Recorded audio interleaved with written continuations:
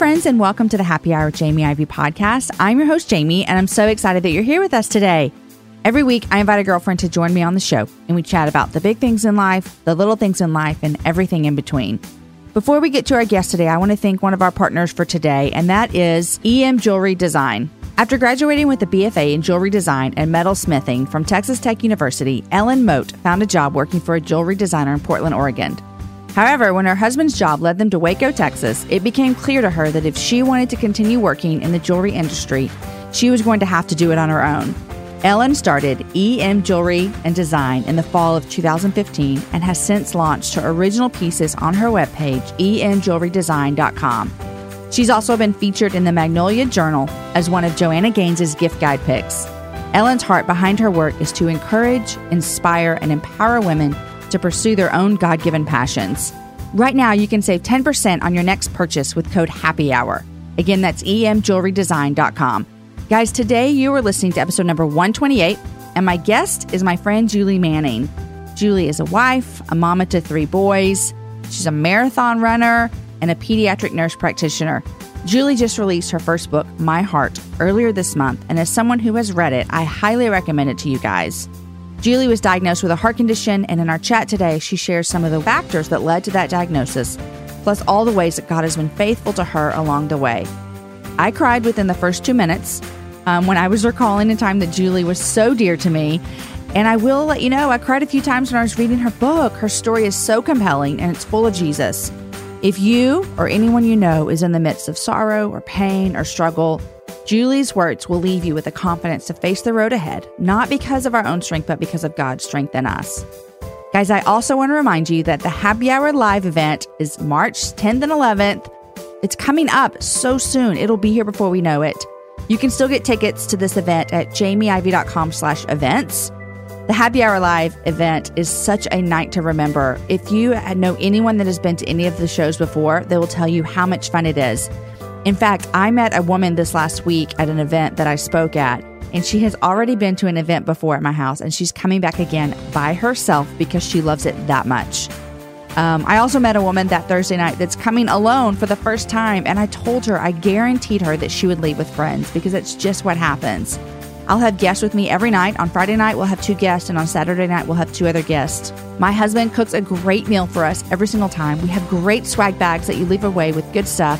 I have some of my favorite friends come in and sell their stuff. We have drinks and dessert and photo booths. It is just a lot of fun, and I promise you can show up alone or with a group of girlfriends, and it is so much fun. Right now, the Saturday event is sold out, unless we get up the nerve to add some more tickets. But right now it's sold out, but there are still Friday night tickets available for March 10th. I'm also going to be giving away some tickets really soon on my Instagram account, so make sure you follow me there at Jamie Ivey. Okay, guys, here is my conversation with my friend Julie. Hey, Julie, welcome to the Happy Hour. Hi, Jamie. Welcome to the Happy Hour. I'm glad you're here. Thanks, Jamie. Thanks for having me. Well, this is kind of crazy because you and I are friends in real life, which everyone that I have on the show, I would call my friend because we spend an hour together, so therefore we're friends. But you and I actually are friends outside of me and you talking on a podcast. We do. We get to see each other and look in each other's eyeballs. It's kind of fun. Which is crazy that we are friends in real life and we live in the same city, but yet we're still doing this according to Skype. It's so great. Because let me just tell you, it's hard to get 2 people together when kids are napping and all the things are happening. So anyhow, this is so fun for me to be able to chat with you because you are a friend of mine in real life, and you wrote a book recently that I want to share the world with about. But first, can I tell you one of my first memories of you? Sure. So 7 years ago in October, my daughter Story came home from Haiti. Yes. And do you remember me calling you from the airport? I do. Okay. So I don't know that we really knew each other that well before then. I don't think we knew each other very well either, but I will tell you that I was in Dallas and I was sitting on my mom's living room couch when we were talking. It's just funny that you remember that. Like it just brought tears to my eyes. I'm crying. We're 1 minute in. I remember that moment because when I brought my daughter Story home, for those of you that are listening, we adopted her from Haiti, and we were in the process for a long time. And when I got to Haiti to pick her up, she was really, really, really sick. I mean, really sick. And I had just been in Haiti the week before. So I had just seen her, and she was like perfectly walking, talking, normal, eating, everything. And then I come get her, and she won't walk, and she's limp, and she's not eating. And my thought was, I have to get to America. Like, she's mine. I'm coming to bring her home. I'm like, I have to get to America. I did not want to be in a Haitian hospital. So I get to either Miami or Fort Lauderdale, wherever, and I am really, really scared of flying the rest of the way to Austin with her. And so someone, probably Leslie Peck, gave me your number, and I called you. And I remember being so desperate for you to just tell me what to do. But I was asking a lot of you because you couldn't see me or my daughter or any of her symptoms, but I just needed you to tell me what to do. And I know, because she was lethargic and sick and had a fever and was like not responsive. It was one of my probably scariest moments. Yes. And I just thought, I have to get to Austin. I have to get to Austin. I have to get to Dell. I have to get to the hospital. I have to get to the hospital. And so I called you, and you walked me through, and you kind of brought me down off this ledge. And so that's my first memory of you. That's so funny because, and I know we haven't shared the story of the book yet, but literally, like, I was in Dallas because John was out of town and I couldn't be by myself yet with the kids. And so I was in Dallas because my mom was basically babysitting me because I couldn't do anything for my kids at that point. So I just think that's crazy. That's pretty crazy that you were in a vulnerable situation, and I felt like I was in this vulnerable situation, not knowing what to do. And you were such a I mean, and you didn't diagnose her. We didn't know it was wrong. It was just this, we just sometimes need someone to kind of walk us through the next 3 steps, you know, and tell us that it's going to be okay. Not that she's going to be okay, but just like, you can do this. Like, God is gone before you. So that's one of my first memories of you, Julie Manning. And I love that so much. Oh, I love it. So Julie is married to John, and we go to church together, which is super fun. And we've been on a couple trips together, and it's just been fun to be able to watch you walk out the last, I guess, 7 years as well in this journey that you've been on, since you said that happened that same year. And so I remember hearing you tell me when did you decide that you were going to write your story down in a book? Well, it was probably 4 years ago when one of the publishing companies had approached me to see if I would be willing to share my story via book. And it probably took 2 more years after that before we actually said, yes, we'll do it. That's amazing. And me knowing you personally, I know that, you know, a lot of people are like, man, if a publishing person came to me, I would write a book in a heartbeat. But that's just not your world, you know? It's not my world. It's not what you do. And to know that what I shared, I was going to have to go back to all those dark places where I was to relive it almost in a way in order to be able to communicate it to the reader. And I wasn't sure if I really wanted to go back there. Yeah. I feel your pain a lot. I mean, you and I both know that I'm in the middle of doing this as well. And going back is really hard. But I know that you and I both believe also that God uses stories in ways that we can't even imagine.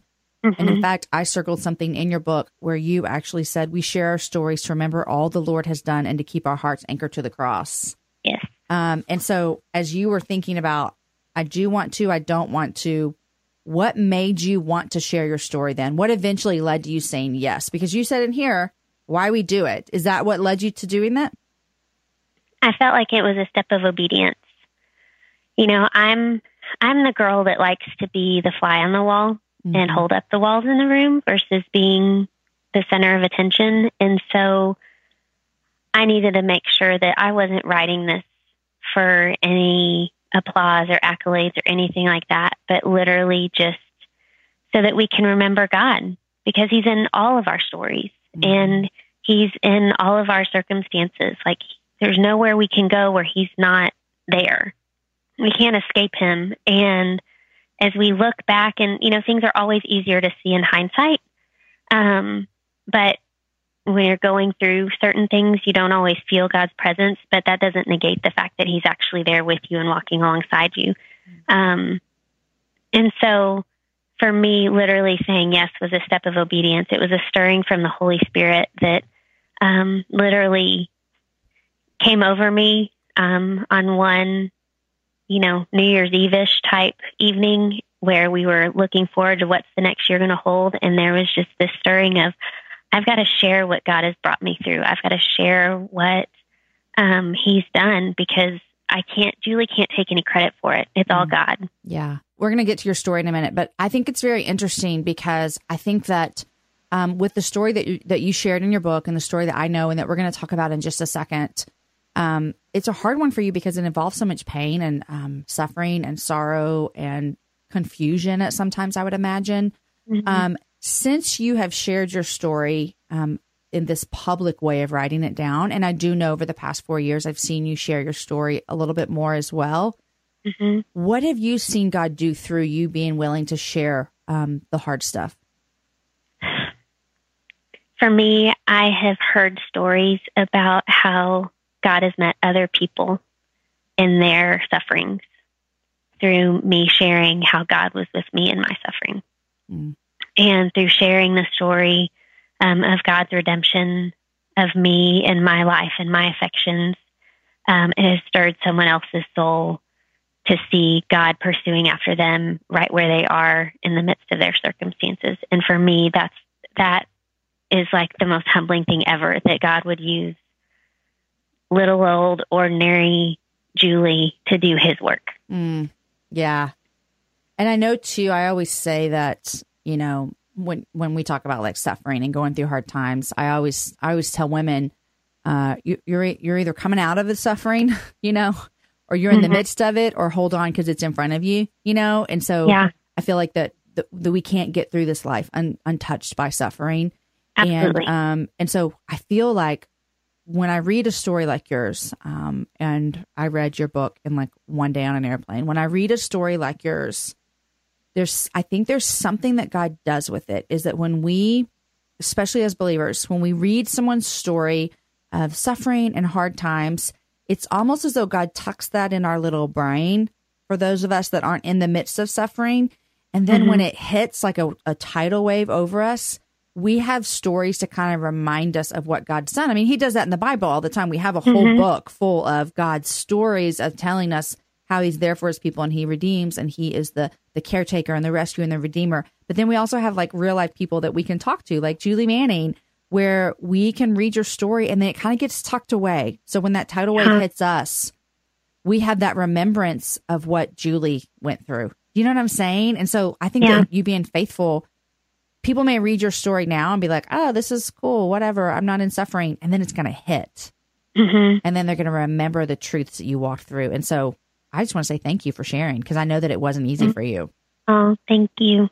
You did what you're supposed to do, girl. Mark it off. And now you have to do all these, and now you get to do all these interviews and things. I know, but it's fun because I get to talk to you. I know. So It's good. so fun. You guys, in January of 2024, I made a commitment to myself. I wanted to get stronger, which meant I needed to get in the gym, which means I needed to move my body in different ways. You guys know I love to walk. Well, it's spring, and spring is the best time for us to start a new workout routine. It's our yearly collective warm-up, and Peloton is here for everyone's yearly warm-up. This is the best time to get into a good rhythm, to tap into your power and build towards your summer you. I love my Peloton. It accommodates to my schedule with a variety of class links to choose from. I can choose a 30-minute class. I can choose a 45-minute class. If you only have 5 minutes, there's literally a class to get you moving your body in 5 minutes. Peloton has a range of class types fit for every goal and every mood. There are classes if you want to hear country music, if you want to hear rock, if you want to go back to the 80s. If you can't run, take a walking class. Need some grounding? Try yoga. If you want to level up, go for their Pilates or HIIT workouts. Here's what I love is that you can move at your own pace. And that is what I'm learning that my body needs right now. It needs to move at its own pace. Peloton makes the process easier with personalized recommendations and guided programs that take all the guesswork out of working out. You guys, we think about so many things during the day. Let's take the guesswork out. Let's jump right in and let's keep our fitness journey fresh every single day. Peloton has everything you need to get you where you're going. Whether you prefer to run outdoors, row or ride at home, or strength train at the gym, Peloton has something for you. I personally love a good 45-minute hip hop class. It gets me moving. It gets me excited. It's my favorite genre of music. Just ask my kids. Get a head start on summer with Peloton at onepeloton.com. That's onepeloton.com. I'm so proud of you. Okay, so everyone's wondering, they're listening, they're like, okay, well, just tell us what her story is for the love. We're talking like, oh, you can share your story, rah, rah, rah. And they're just dying. Okay, so Julie, you released this book February 1st.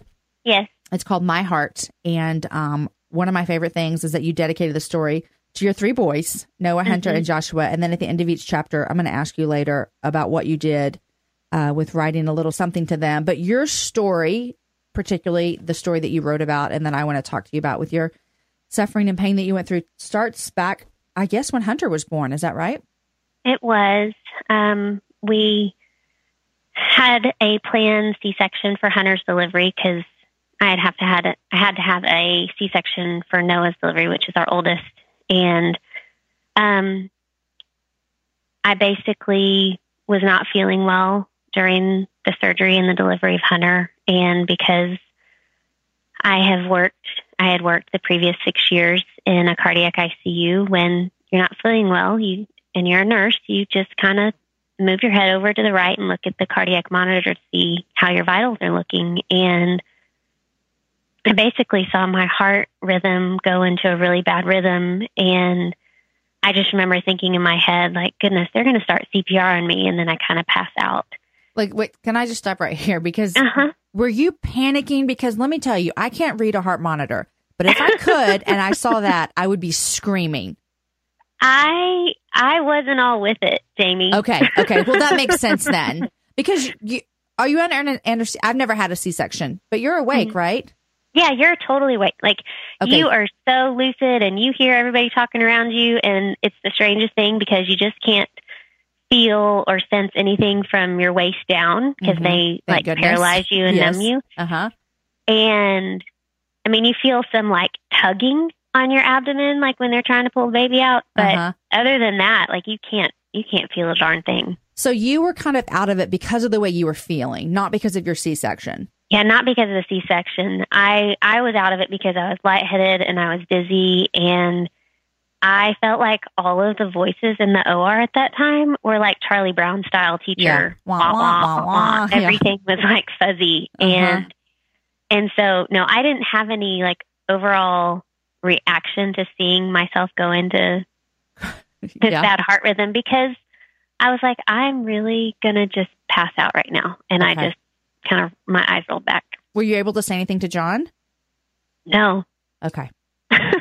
So you see the heart monitor. I shouldn't be laughing at this, but like when I look at it in hindsight, I'm like, this is so Jesus to give this story to me. Right. Like, we can laugh at it now. I mean, I'll give you permission to do that. This is the happy hour. So you're remembering that you're laying there. Oh my gosh, my heart monitor. I feel lightheaded. I think I'm about to pass out. I think they're going to start CPR on me, and then you're out. Okay, and then what happens next? I'm surrounded by brightness and just light everywhere,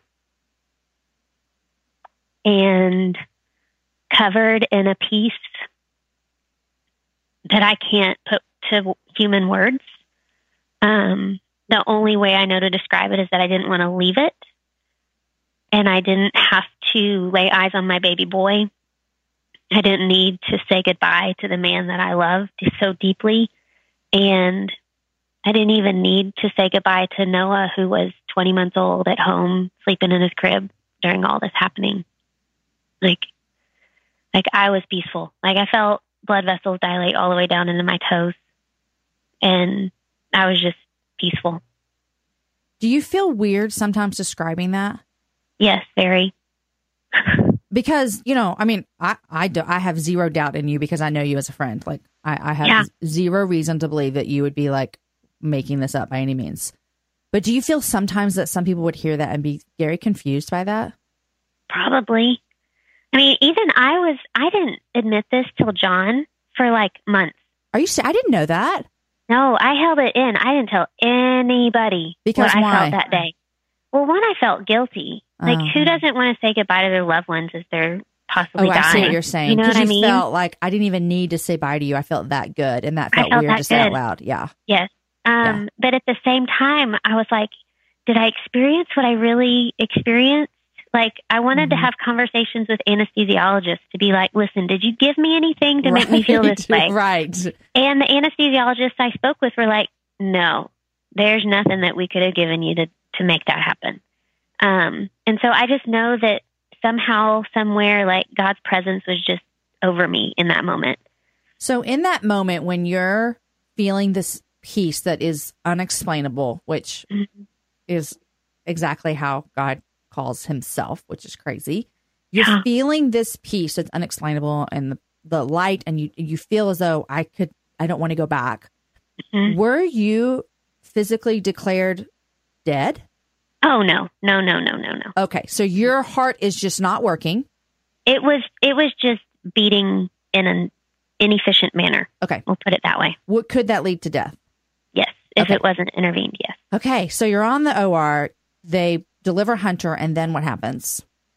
I don't remember Hunter crying. I don't remember John laying him on my chest. John just thought my eyes were closed this whole time.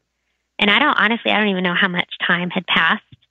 But what I do remember is that another anesthesiologist came in and they were tugging on my shoulders to get me to open my eyes. Mm-hmm. And are they seeing the same heart monitor that you saw? Oh, yes. Yeah, they were. I'm just curious. As to anybody else in this room notice anything odd is what I'm wondering. Or just the nurse that's passed out on the table. I mean, That's right. So they're tugging at you, and then this is where I would assume in the OR they're realizing something's not right. Yeah, something wasn't right. But I woke up and they didn't have to perform CPR. Like, my heart spontaneously came out of the funny rhythm that it was in. And they closed me off and they rushed me to recovery room to start doing some heart testing and some blood work testing to kind of see what was the cause of what had just happened. Okay. And so, not to get too technical in the medical terms, but, they did replace some of my electrolytes that were low. But my heart function test looked absolutely normal that day. And so they really didn't think that much was going on with my heart other than maybe it was the stress of the surgery. Maybe it was a little bit of an electrolyte issue, but just in case, we're going to monitor you for the next 48 hours while you're in the hospital. And then we want to follow up with you in 6 weeks just to put hands on you again to make sure that things are okay. Okay. So you and John have a new baby and y'all leave the hospital with this news of just like, man, something weird happened, right? Yes. I mean, we're going to check it out. Did you feel like, oh, something weird happened? Or did you feel as though I think something's wrong? No, I just felt like I had a weird experience. Mm-hmm. Yeah. I didn't think anything was wrong. Okay. Yeah. And then, I mean, you go on to explain in your story that you did find out that something was wrong. How long after you got home? It was when Hunter was 6 weeks old. Okay. So I went for a follow-up appointment and we did another heart test that day, and it showed that my heart was in heart failure. And so that led us down the path of lots of doctor visits and starting medications and having conversations of, if your heart doesn't stop declining, then we'll have the conversation about heart transplant.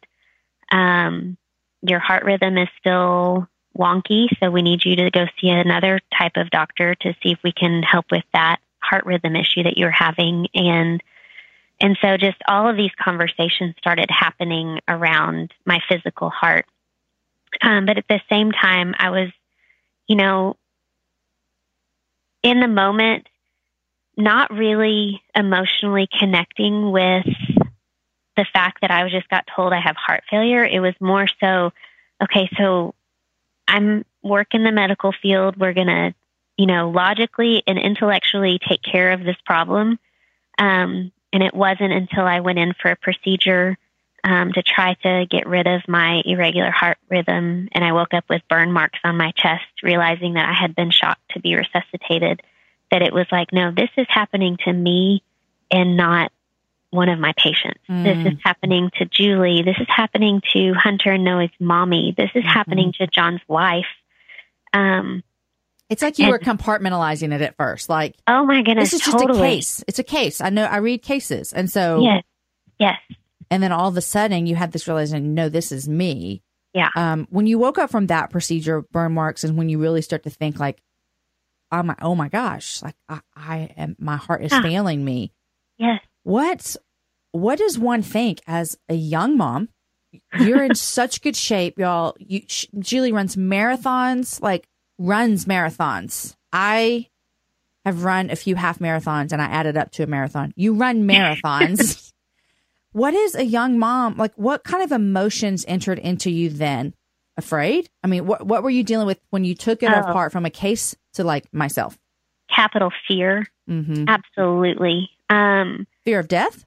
Fear of leaving my boys behind. Fear of leaving life without them getting to know my voice or who I am as a person, or, me, fear of not getting to watch them grow up. I mean, at this point, Hunter is 7-8 weeks old, and I mean, I'm still trying to be mommy to him,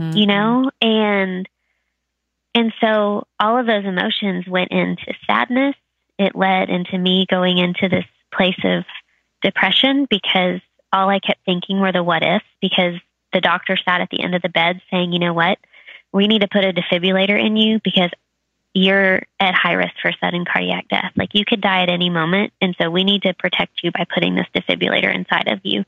And when doctors tell you that, your whole world changes. Mm-hmm. I mean, I've never been diagnosed with cancer, but I have friends that have, and that sometimes our diagnoses wake us up out of this place of being self-sufficient, productive, self-reliant women, strong women who can power through their day without really needing help, and, for some women, asking for help is super easy, but for me, it was a huge challenge and a huge dose of humility to my pride when, post-operative restrictions are on me and I can't lift either one of my kids up out of the crib or change diapers or do anything like that. And so, all of those emotions, but fear was the biggest one that I had to fight through, and I still fight through it. Mm-hmm.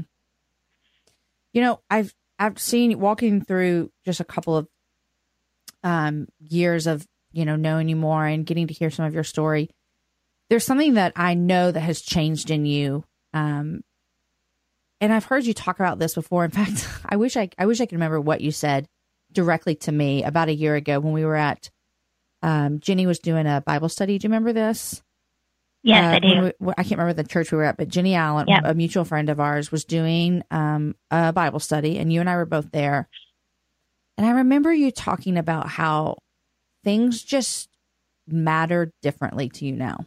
Mm-hmm. What's different now about Julie than previous to having this diagnosis with your heart?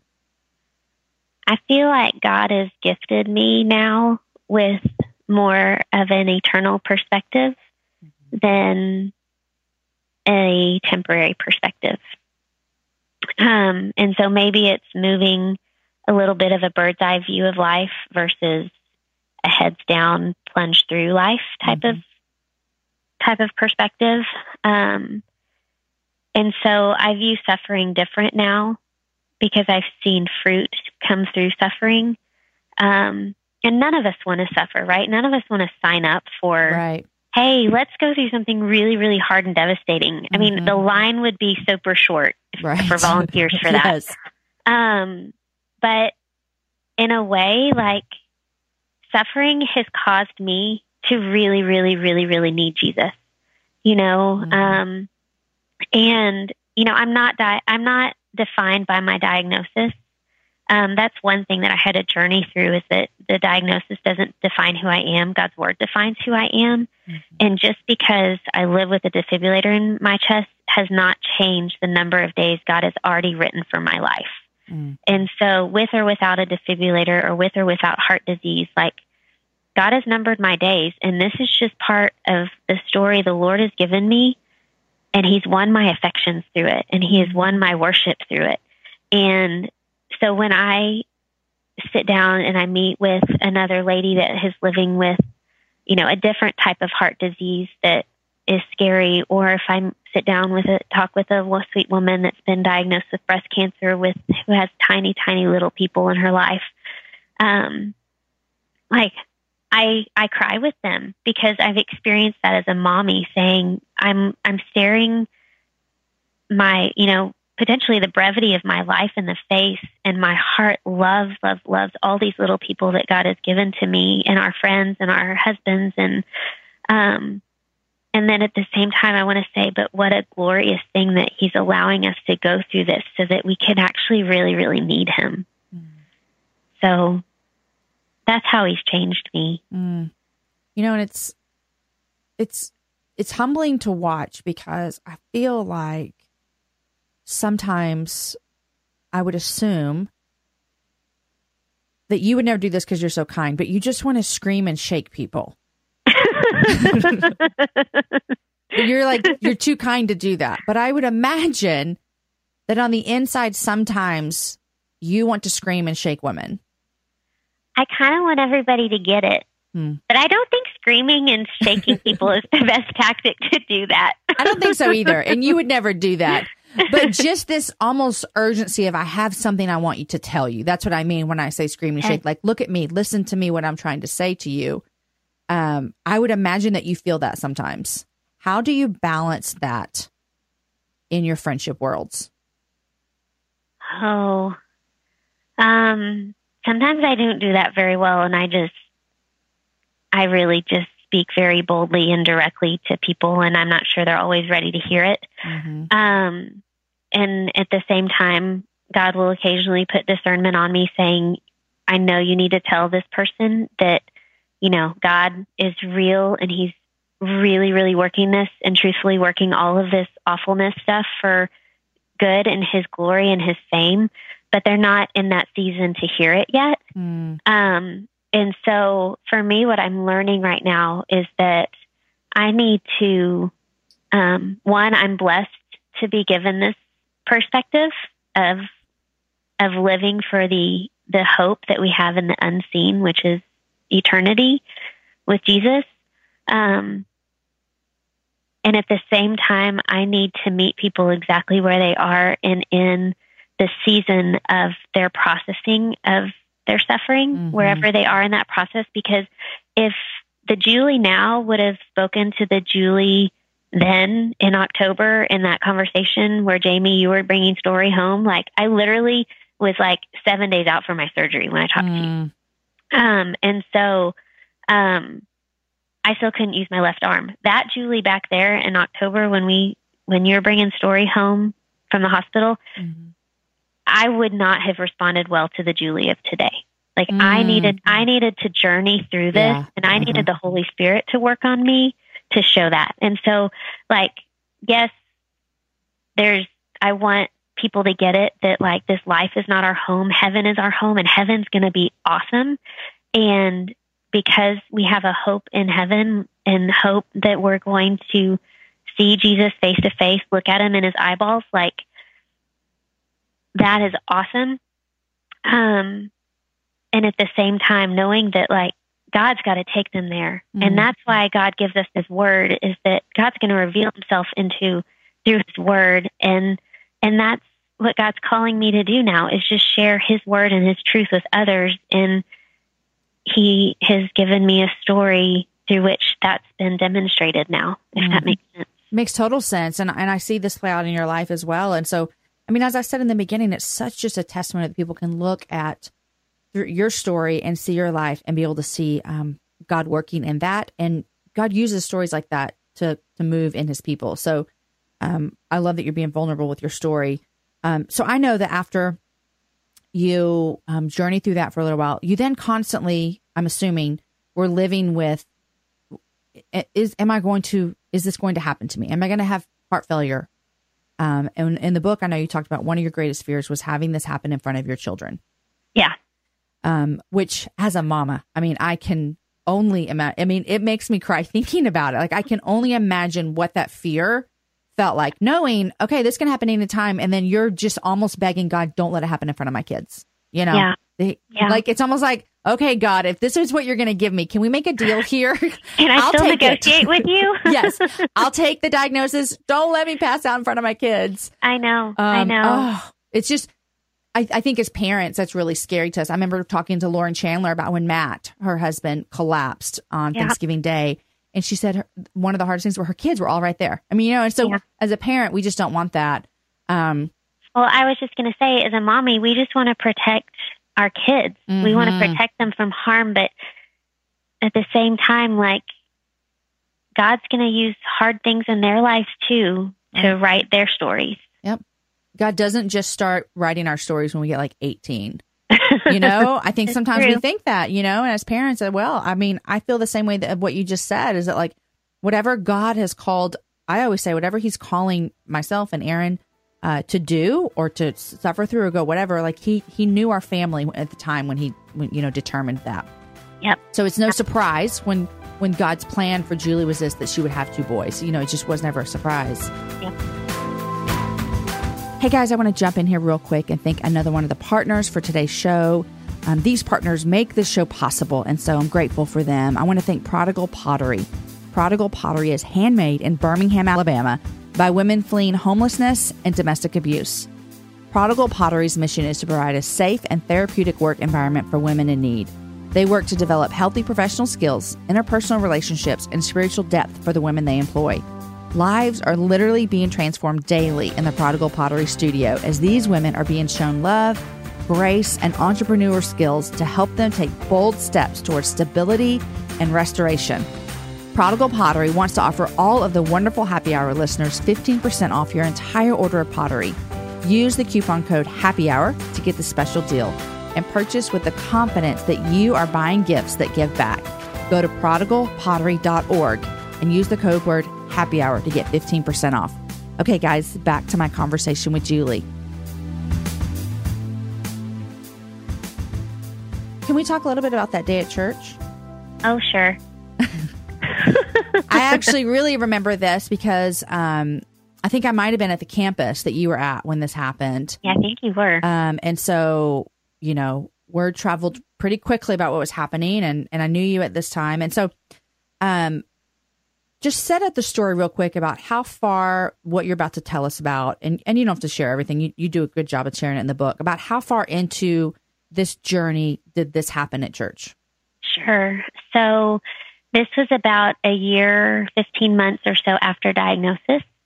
And at that point, my heart had stabilized from the standpoint. So like thinking that I would need a transplant at some point, that was totally off the table. Mm-hmm. So the Lord really used the medications to keep my heart functioning kind of where it was from deteriorating. And so I was taking a women's development course at that point, which is like some training that our church does. And we were each asked to share a little bit about our journeys one morning in basically like our Sunday school class area.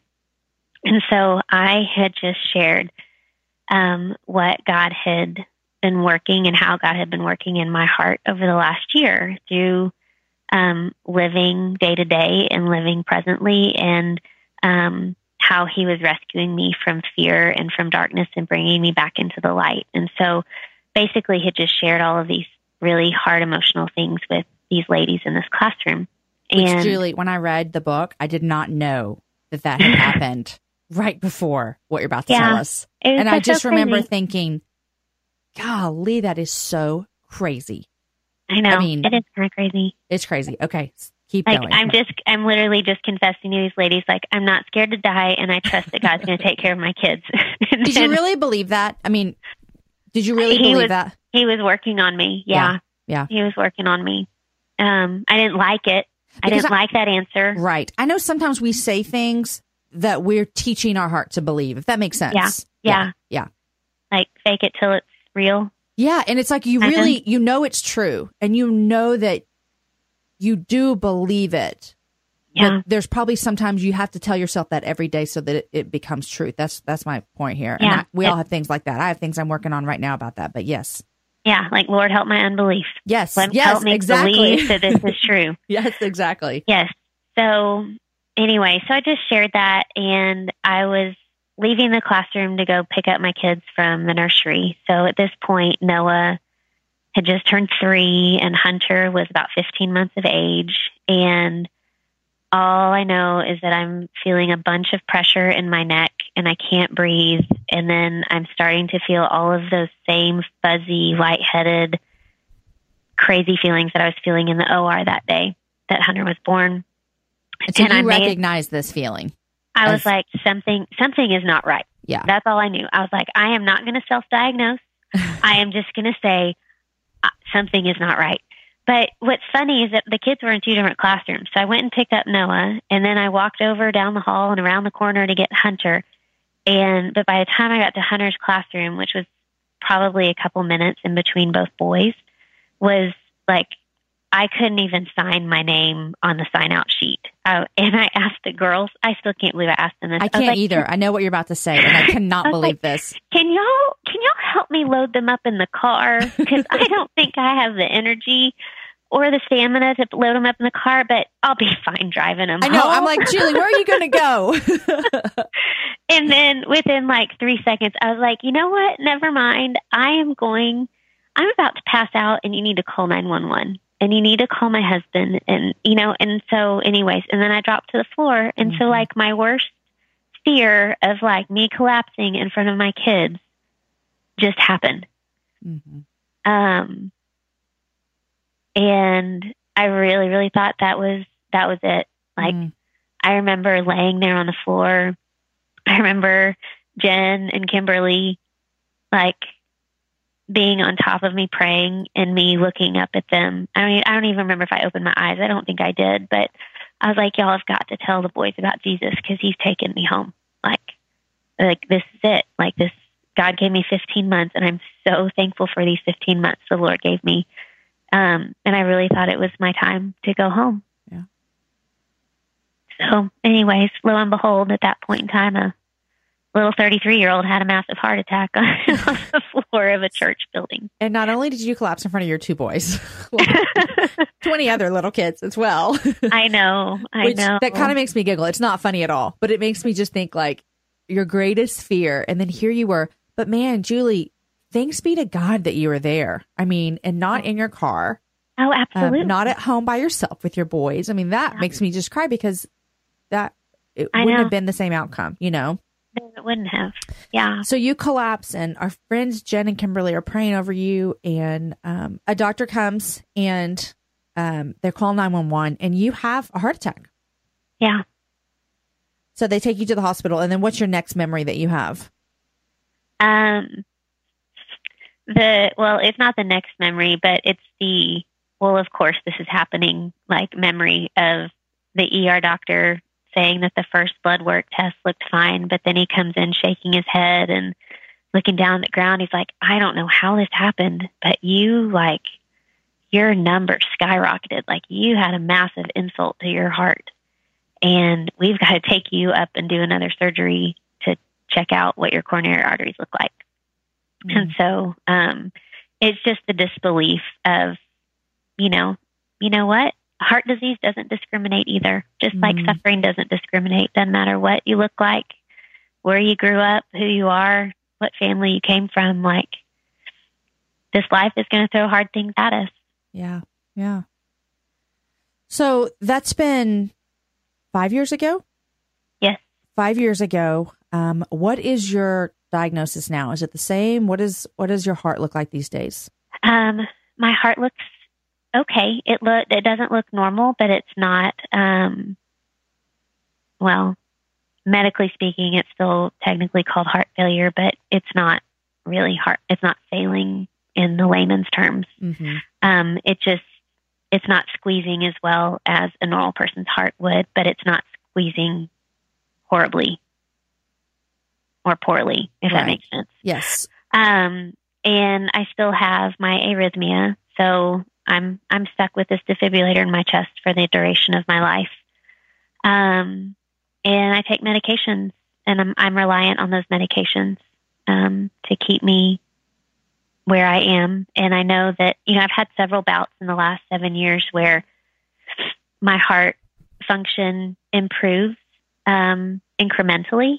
And then it's almost like in 2-year intervals, then it goes back to where it was when I was first diagnosed. And then we increase my medication, and it incrementally increases again and looks better and better. And then, so that's happened twice so far. So just yesterday I was at work, and one of the sonographers was asking, he's like, "How's your heart doing?" And I'm like, I'm not sure how to answer that question, because mentally I know that my 2-year checkup timeline is coming up. And I'm like, I'm a little nervous to go get my echocardiogram this year, because, am I going to normally happens? Yeah. Am I going to hit that 2-year mark where it doesn't look as good anymore? But, regardless, like I said earlier, like, God's got my days numbered. And so I can't allow that to rock me anymore. It can't be, where I dwell on that. I don't need to dwell on that. I need to dwell on His word and His truth.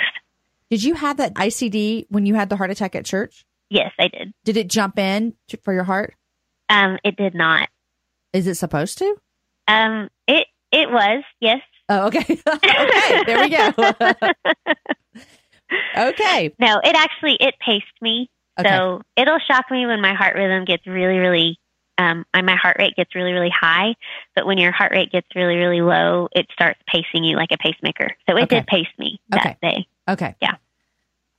So Julie, I know, because I get the emails from people listening to this show. We have a lot of people that listen that are just walking through hard times, whether that be marriage problems, sickness, wayward kids, loss of dreams, all kinds of things. And if you could sit across from one of them and look them in the eye, what would you say to them? I'd say that Jesus sees you and that He's with you in it, regardless of whether or not you feel Him or not. God is pursuing after us in the midst of our suffering, and that He's faithful to persevere His children in the faith. And so, I would want to encourage someone to say, I know this really stinks, and I know you want to go hit a punching bag, or at least that's what I would want to do. I would want to hit a punching bag because I'd be so frustrated and upset. But to know that this life is not our forever home, and God's going to work all of this, all of it, even the things where our mind can't even comprehend. How in the world is Jesus actually going to work this much devastation for His glory? But that's just what He does. That's His business. His business is to take some ugliness that the evil one has tried to construe, and Jesus always has the last word. Take that. Look at this. Look at the fruit I'm going to build from this woman's life, right where she is in the midst of this. Look at how other people are going to come to faith through this. And when we're in the middle of it, we can't see it. But if we can persevere and cling to God's truth and His promises of His word, He'll allow us to see it in hindsight. And when we see it in hindsight and we remember what God has done in our life, it's going to spur us on and encourage us through the next bout of suffering. Because I may have heart disease right now, but there's another bout of suffering for our lives around the corner, and we don't know what that is yet. But we can be assured that something's coming. We don't get one round of suffering and call it a day for our life. Exactly. It's round 1, 2, 3, 4, 5, 6, 7, 8, 9, 10 until He takes us home. So yeah. Did you ever see the movie Steel Magnolias? I did, but it's been a long time. Do you remember at the end when the husband, and they're all at this like celebration after, remember Julia Roberts dies? Yes. Anyhow, her mom they're walking around at that Easter celebration, and she's so sad. And then the two women are like, if you just feel like punching someone, they're like, here, punch Weezy. Punch Weezer. Do you remember that? Yes, I always do. think of that. Like, even when you just said, like, you just want to punch a punching bag. I remember those two ladies, and they're like, if you just want to punch something, here, punch. Was her name Weezer? I think, well, Or I don't Wheezy know. or something That's like what that. I called her. Yeah. And they pushed her in front of it, and then everyone just started laughing. And I just thought of that when you're saying that sometimes we really do just feel as though we just are so angry. But I love your words. It's okay. Yes, that's exactly right. It's okay to be upset and angry and want to hit something. Yeah. As long as we don't stay there and we move through it. Keep moving forward. Yep. Yep. Well, Julie, I am so thankful for you being obedient to God and following Him asking you to put this down into paper. And I know you've said it to me before, and I think that you get the impression when you read the book, each chapter ends with a letter from you to your boys. Yes. And you have 3 boys now since this all happened. Noah, Hunter, and then little Joshua came around. You've told me, and I would be interested to hear before I get to what you're loving these days, why was it important for you to write a letter to your boys at the end of each chapter? Because I want them to know me and I want them to know Jesus.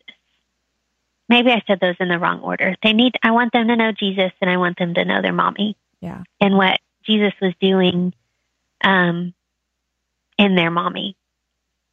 And so that was important to me. They're lessons that I was learning, am continuing to learn, and I just wanted to leave them with that. And so I keep, years ago I started writing journals, and I keep a journal for each one of the boys. And I write in them about once a month. And I write, what I see in their life, to funny things that we've done together, to, oh, mommy messed up, and I'm sorry I did this, and this is what God's teaching me through, mommy's sin. And so I just, I'm leaving those journals for them too to have one day. And so writing these letters was just an outpouring of what I started doing for them, years ago. I love it. And you write a journal to them every month? Julie Manning, that's amazing. You're silly. That's amazing. Okay, well, I'm going to ask you what you're loving and what you're reading, but can I read one of your letters to your boys real quick? Sure. Okay, I'm going to read this one because it's one I loved.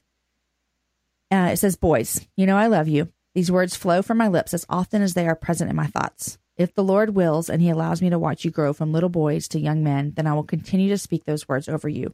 You may grow tired of hearing me say, I love you to heaven and back. You might even become embarrassed in middle school if I share these words with you in front of your friends. But you must know, I will never stop saying them to you because these words are true. You also know that my love is imperfect. I often find myself asking you for forgiveness because I do not always love you well. There are times I raise my voice or discipline you out of anger rather than love. And though my love is bound by the boundaries of imperfection, God's love for you is perfect. His love for you far exceeds the capacity of my human heart. He formed you. He breathed life into your bodies and your souls. His love never fails, and His love never gives up. His love endures all things. His perfect love has formed the best plan for your life as He works out your sanctification. And so I must, in return, trust that His love over your life is deeper and better than my love ever will be, because His love is without flaw. May your life forever rest in His arms of love. My heart, Mommy. I love them so much, Julie. You made my eyeballs get wet. I know. I cried through many of your letters to your boys as a mama to boys as well. Okay, well, I'll say it again. Thanks for sharing your story and for all those kind of things. Now, I want to hear what you're loving. So what are 3 things that Julie Manning is loving these days? Well, this may or may not come as a surprise, but the things that I'm loving are things that we're doing together as a family. Uh-huh. And so one thing that we've been doing a lot, and it started this past summer, is that we play a bunch of card games with our boys. Okay, and so tell me what games, because all of us mamas need games our kids can play with us. I know. And so, one of us called Antarctica, and I don't know if it's actually the name Antarctica, like if that's the name of the game or if it's just somebody made that up. Okay. But it's kind of a glorified version of gin rummy. Okay. We play rounds with it. But we play hearts, and we play another game called Cards and Marbles, which Brooke and Corey Wagner actually introduced us to that game. But we just have fun on the weekends playing card games with our oldest 2 boys. Okay, love that.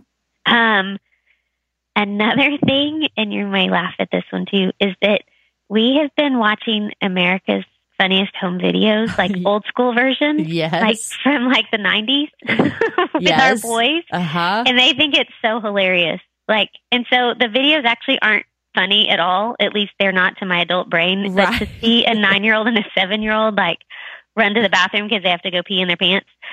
Oh my gosh. I mean, it's just been really, really fun. That is hilarious.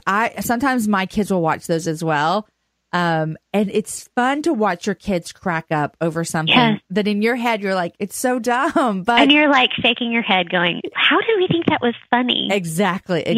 But it is hilarious. Yes. Okay, I love that. Yeah. And then so in our backyard, we have an area where there's a basketball goal and we can put a net up. And we started playing badminton as a family. That is hilarious, Julie. And so we're like running around in the backyard playing badminton. And I kind of feel like we need to have an English accent when we're playing. I don't even know if it's an English game, but I'm like, oh, come over here, boys. Oh, you missed a shot. And, like, And then have tea afterwards. and we'll have tea and crumpets. Yes. Oh, that's so Yes. great. I don't even know what I said or even if those words exist. But That is hilarious. so those I are would some of the love fun- to see you and John playing that with your boys. That's hilarious. So Yes. funny. Okay, well, if anyone can tell, Julie, you love your family, and it's evident through that. Okay, what about reading? Have you read anything good lately? Well, you know, and you know this, when you start writing a book, I was scared to read anything while I was writing because I was like, I don't want to accidentally include something in there that somebody else has already written, I or know. even be insecure, like, oh, that message is already shared, so I don't Yep. need to share it, you know? Yep. And so all those insecurities. But I did start reading again, and I like autobiographies or biographies, just historical context and stuff. Mhm. And so I read Killing Reagan not too long ago, and it's by Riley O'Reilly. Yes. And it's really, I just thought it was really interesting and fascinating. And it's just a historical book about Ronald Reagan and basically his life. Okay. And then I read Lauren Chandler's Steadfast Love, which Mhm. I needed to read. Yes. You know, they went through a big season of hard things when Matt, Mhm. you know, collapsed and had that brain tumor, and knowing that, you know, we don't know if and when it's coming back. And so just reading through God's word that Lauren shared in that book really, really was meaningful to where I was at the time that I was reading through it. Because even though, you know, God has worked me through a lot of fears, those fears creep in and I still have to battle them away with his word. And so that was really great. And then I just started reading Jenny's book, Nothing to Prove. I'm only like 2 chapters in, so I haven't really gotten far, but that's my current book on my nightstand. I cannot wait to read her book, but I'm in the stage where I can't read anything right now. Like, so Yeah. I know what you're talking about. I know. Because then you also start to feel like, why am I even doing this? This is so good. I Someone's know. already done it. This is done. And the enemy just starts lying to you. So I know I haven't been reading much either. But and you're right, the enemy is lying because It's so true. we all have stories to share. And you know what? Sharing God's truth never gets old. Yep. That's exactly right. And God uses different stories from different people and different circumstances to bring him glory and through different seasons of different other people's lives, if that makes sense, what I'm trying to say. Totally. Yeah. Totally. Yeah. And if anyone wants to hear more about Lauren and Matt's story, she was on the show, episode number 90. So that was a little bit back. But since this is number 128, but it's the same story. It just kind of crazy. suffering. 128, Jamie? Yes, you're 120. You're number 128. That's nuts. It is nuts, isn't it? I sometimes think, I'm like, this is so crazy that I'm still doing this. Oh, you are using your giftings, girl. Well, thanks. I You're where really you like need to it. be. I love it a lot. Okay, Julie, it has been my absolute joy to spend an hour with you, even if we're just over the phone.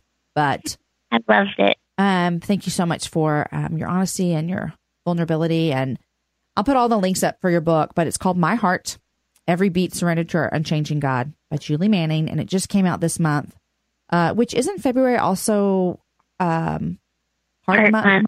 Is that what it's called? I almost said that and it didn't sound right. Heart Month? It doesn't seem right. Is that right? It is right. Yeah. Okay. Yeah.